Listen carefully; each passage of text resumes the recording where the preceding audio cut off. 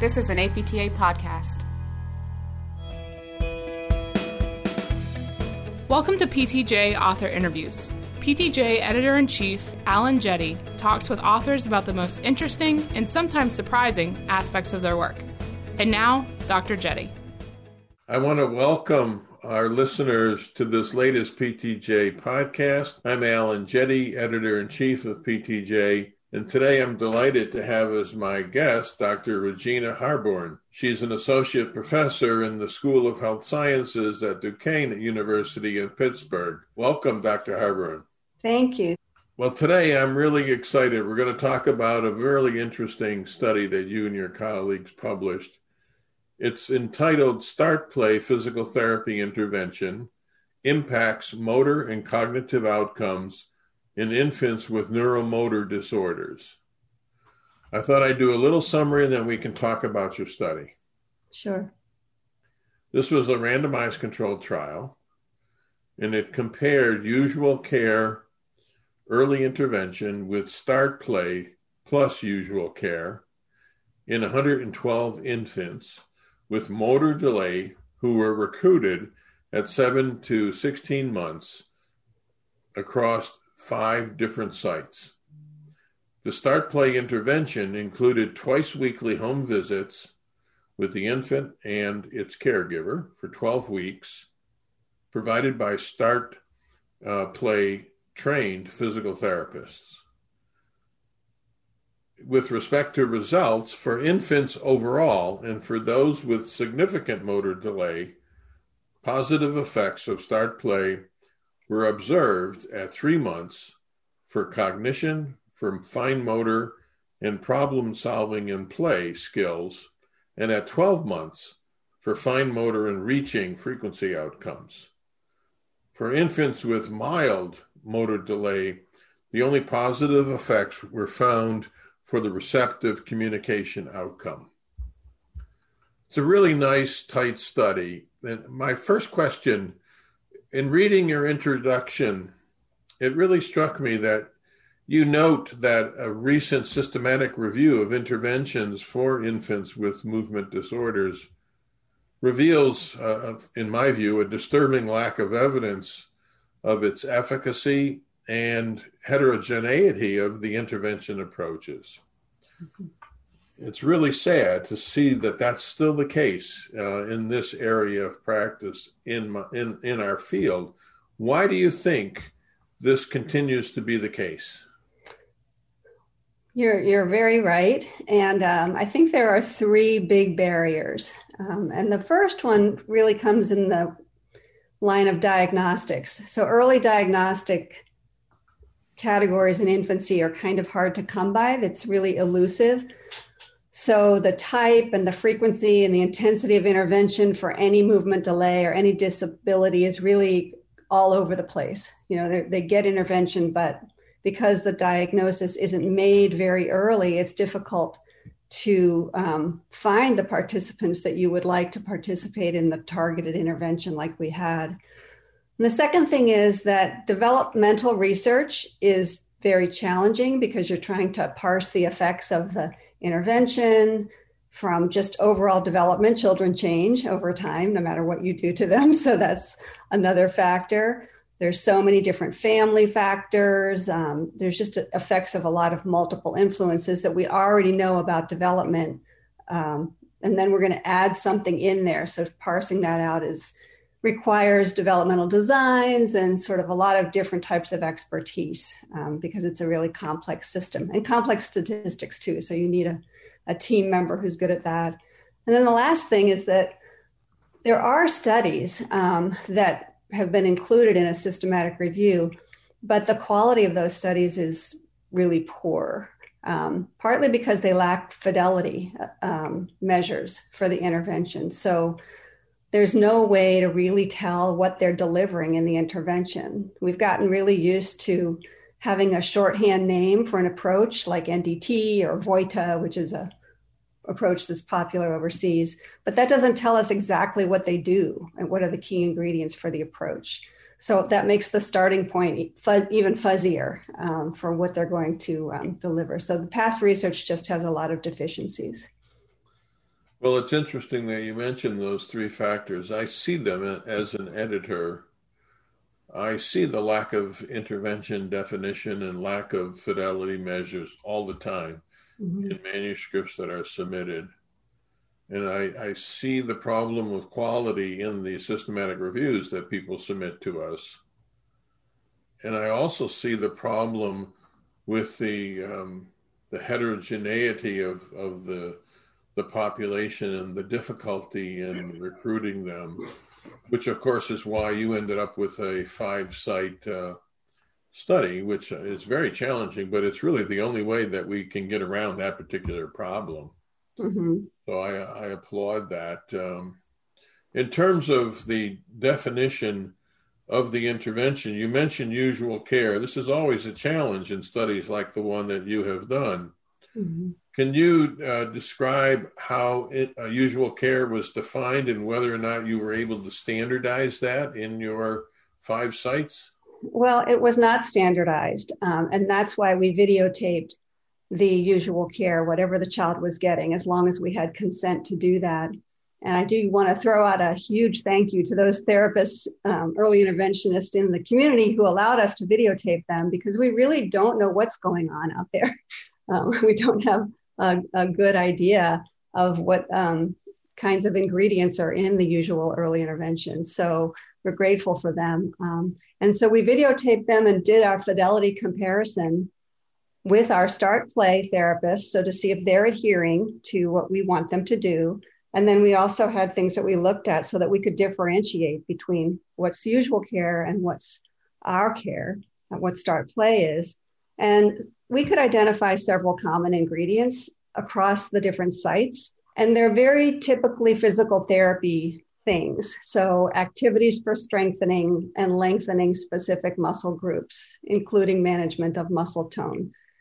Just general exercise principles, repetition of particular movement patterns that are thought to be normal, using eccentric and concentric types of movements, developmental positions, giving parents an exercise program, which PTs do no matter who you are. They often give a home program. So they had, and those often involved repetition as well of specific movements.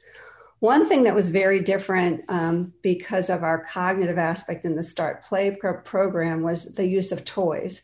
So in usual care, physical therapy, early intervention, toys are used primarily as bait. So to get a child to move, but not to explore the toy or learn about the toy. It was more, or sometimes for reward, but not for actually interacting with the toy. In fact, therapists often interrupt the child using a toy. They get to the toy and then they pull it away again so that they can get the child to move. So that was very different. So you couldn't standardize it, but you could describe it and characterize it. Exactly. So could you talk a little bit so our listeners understand how your Start Play intervention differed from usual care? Sure. So Start Play is really built from principles of developmental science, which tells us that early development is a dynamic interaction of multiple systems, and that very early infancy is cognition is embodied, meaning that motor skills and cognitive skills really are interwoven and dependent on each other. So learning is simply learning. So motor learning isn't a different thing from cognitive learning. It's all learning. And we need to develop these brain pathways and sort of help them to accelerate these passive information. So it's kind of like building the architecture of the brain. You want to build the framework. You want to build the connections between motor and cognitive and social and language as well. But physical therapists are really primed to show the child motor-based problem solving. So how do I interact with the world, learn about the world through my movement system? So Start Play actually starts with the cognitive construct. Instead of thinking, oh, I need to work on trunk extension, we think of this child needs to learn about, for example, a cognitive construct called object permanence, meaning understanding that objects exist even when you can't see them anymore.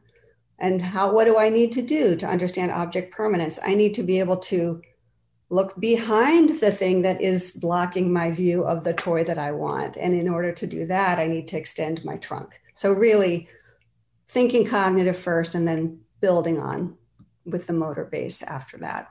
That's clearly different from what you described as the usual care, which was more like teach extension. Mm-hmm. Exactly. Now, one of the things that struck me, and I have to admit bothered me, is that your design called for a comparison of start play plus usual care against usual care. Mm-hmm. Now, as a reader and someone interested in rehab, early intervention, I first want to know the answer to the question of start play versus usual care. So could you talk a little bit about why your design looked at start play on top of usual care instead of a head-to-head comparison of start play versus usual care? Well, myself and my colleagues who are PIs on the study, we've made a lot of mistakes. We've done a lot of studies in the past, and I found out a long time ago that you can't take things away from families that they already have. And so very simply, no parent is going to give up their usual care. And any infant who has a delay in the United States or a diagnosis is entitled by law to early intervention. So all these children who qualified to be in our study because they were delayed enough and they were at the level that we wanted, just beginning to sit, they already had usual care. They already had early intervention. So I tried before to take away usual care in an old decades ago, and the families they bond with those early interventionists. So we couldn't ask them, and also ethically, we really couldn't ask them to give up something that they were already tied to. So the children in this study were going to continue to have their usual care. I know it's not the best design, but it's a practical consideration and yeah, I get it. A way to get recruitment. Yeah, I understand. Without 112 infants and caregivers, you don't have a study. I understand the practical aspects, but let's talk for a moment about the ethical issue that you raised. Mm-hmm. Did your group struggle with the ethics of doing usual care in the absence of any evidence of efficacy? Well, the usual care was being provided not by us. It was being provided by the therapist in the community. So they were already existing. We were coming in and sort of invading their territory, so to speak. Yeah. So they were going to continue getting the care they had been getting, and we had really no say about that. I always struggle with the fact that I've heard a million times people are concerned about the ethics of withholding care, but they never worry about the ethics of providing care that has no known efficacy. Mm-hmm. We seem to ignore that part of the ethical dilemma. Right.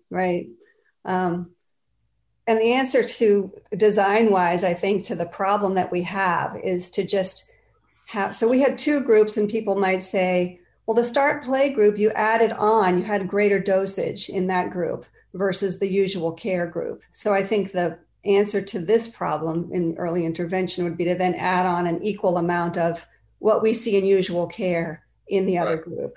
And right. So, yeah. And to the extent that usual care is not efficacious, then you are comparing start play against usual care. Because if we assume that it's not efficacious, so it's probably not going to be doing too much to these kids anyhow. Mm-hmm. But I see the practical dilemma. Yeah, I understand that completely. I really struggle with it, and I wish therapists better understood the dilemma of doing things that have no known efficacy.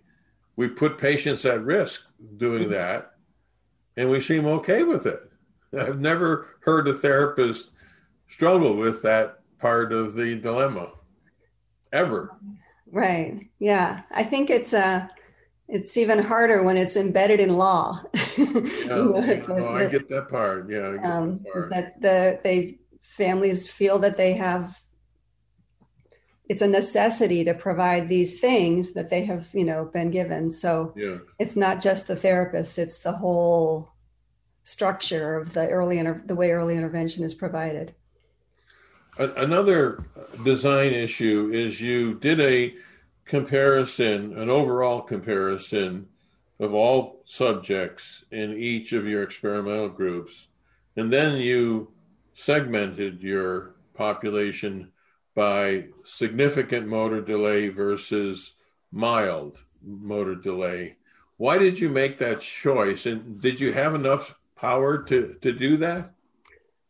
So originally we did a stratified randomization. So we did classify the children as, from mild and to severe, so that our two groups would be equal, so that we wouldn't have too many mild ones in one group or too many severe in the other.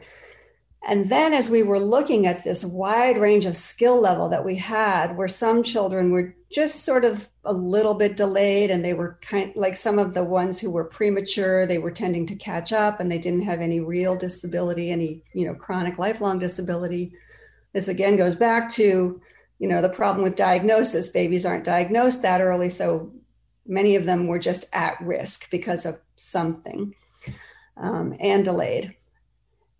As we looked at our group, we had this wide range. So we said, why don't we look at them in these mild versus severe? So we figured out a good cut point. And yes, you're right. We didn't have the power that we would have liked for those each separate groups, but we found it informative to look at them in those two different ways. And we would have felt like we didn't do a complete job if we hadn't done that, because they were so different. Yeah, I liked it, actually. Mm-hmm. I thought that was a nice feature. Well, let's talk a little bit about your results. Overall, the infants with significant motor delays who received Start Play showed statistically significant changes in sitting, reaching, fine motor, problem solving, and global development during the study. Are the results that you found in the overall group clinically significant?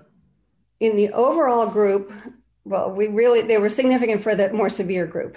So that's in those things that you mentioned. So absolutely. For sitting and gross motor, the effects exceeded the sort of minimally important difference noted by the test that we used, which was the gross motor function measure.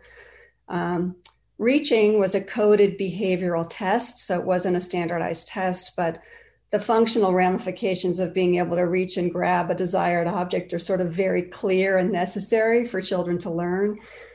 The global development category is really more of the cognitive component of the Bailey. And the Bailey is necessary in infancy because it has become the gold standard, sort of the IQ test for babies. But it's a little bit more difficult to interpret because it's still very motor based. Many of the things that the child has to do to show their understanding involves the manipulation of objects, which is difficult for the children that we work with. And it also is not a highly predictive test. So if you test a child on the Bailey when they're under a year old, it's not necessarily going to correlate highly with how they would test when they're 10 years old. So, however, we did find some differences in that area, and we're happy about it. So with whatever the test is that we have, we showed some important changes. I think the fine motor results are really important because we do know that the children who have better fine motor skills at the start, as they enter school, end up doing better at school. And that is really why this study was funded by the Department of Education, because they want to know how to get children school ready. And so knowing that they have fine motor, strong skills, even at the long-term result for these more severe children, was really important, I think, and clinically relevant. Yet in the mild group, the findings were not particularly striking. Mm-hmm. So given what you just described in the significantly impaired group, versus the mild. What would you say to therapists as the implications, the take-home message for your study for early intervention?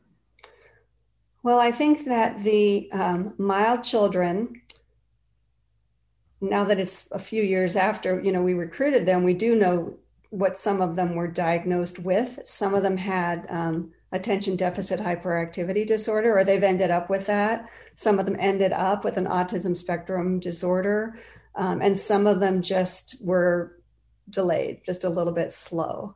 So I think that in those groups, no matter what you do to them, they're mild, they get their movement, they start walking, they get mobile, they can reach and they can play, they can explore their environment. I don't really think that the therapy provision is all that important in those children. I don't know that we're doing harm, but I don't know that we're really boosting their skills. So going forward, I think it would be, we would just need to be a little bit more rigorous and there are now better tests for early diagnosis for some things like cerebral palsy, looking at movements and looking at, there's some new tests that can help provide us with data. I think being a little bit more careful in that who gets into the study, we wouldn't have to do this split between the mild and the more severe. We could get the children who truly do have some kind of a motor deficit early on and look at that. So I think the implications are overall that the start play key ingredients can really be a boost for the children with severe motor impairments above what they are getting in early intervention. I wonder if what we do in early intervention with really focusing on motor skills and not, I think sometimes we interrupt their investigation of the world by our focus on this is how you sit, this is how you straighten up, this is how you stand, all this sort of attention to just the motor. I think perhaps we are not being helpful to their overall development when we do that. I really like the way you described the implications, because that was my take home from reading your study, and I'm not an early interventionist in any way. Mm-hmm. How is that message being received by your colleagues in early intervention? Well, amazingly, what happens when you explain the initial start play intervention, therapists will say, oh, I do that, I do that, I do that. Like they already do it. I think what they mean is that they do understand that that learning things outside of motor is important and they feel like they are somehow engaging that. But when we then come down to you start with the cognitive and you don't tell them how to move. You let them start to move. You let them initiate. You help the parents figure out, brainstorm about what are different ways to challenge their cognition, because you have to move as a baby to get your cognitive skills boosted. And when we start to talk about the key ingredients and how to do it, then the early interventionists are very interested and they realize, oh, that isn't what I'm doing. That's not what I do, but I could do that. But it's hard and I don't really have the information, because what they don't have information on is how those cognitive skills are incrementally advanced. Yeah. So they don't know how to make a small little advance. They make it too hard and then the child can't make the connection. If I was a therapist in early intervention, I would really focus on those with the significant impairments. And then I'd totally revamp the usual care to go more along the start play direction, since we now have some efficacy data. Yeah, and it is a little bit hard when we train the early. We have another study that we're starting that's NIH funded, where we're looking at doing the dosage sort of comparison that we initially that I had talked about earlier.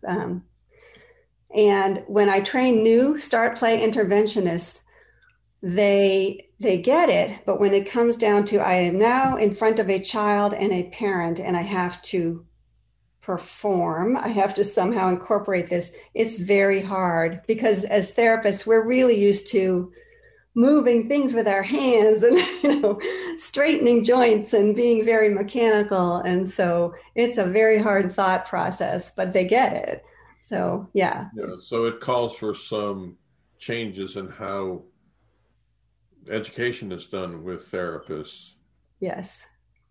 Now, last question. The findings are relatively robust in the short run, but not so much in the long run. Mm-hmm. Is that because of a lack of a booster, or are there other reasons that you think you found the tail off of effects? Well, remember that everybody's continuing to get what they always get. They get their usual care. So we come in for 3 months, we test them at 3 months, and then we go away for 9 months. We don't do it, well, we come back at 6 months and do an assessment, but otherwise they're getting their usual care. So I do think that there's a fading effect of the things that we do and that we talk about with the parents. And either a longer intervention phase or some sort of booster, I think, would be really helpful. Why would we expect something that ends at 3 months would have an effect at 12 months? That's exactly what one of my colleagues asked. Once we had the grant and we were starting, she said, do we really think that we're going to see something in 12 months? And we were like, well, we're hoping. Yeah. So it was nice that we saw some trajectory change that sort of kept going. But I think we might be able to get a bigger effect if we had the opportunity to either increase the length of time or have a booster. Well, it sounds like another study. Definitely. Well, thank you, Dr. Harbourne. I really, really enjoyed the study. I think it's an important piece of work, and I would encourage our listeners to take a look at the study so you can really read the details for yourself. And I hope you're successful in continuing this line of work, because I really think it can have a positive impact in early intervention. So congratulations. Thank you. Thank you so much for all the care that was taken during the whole publishing process. We had a lot of good feedback, and we're glad that it's in the PT Journal. It makes us proud. We are too. Thank you so much. This is an APTA podcast.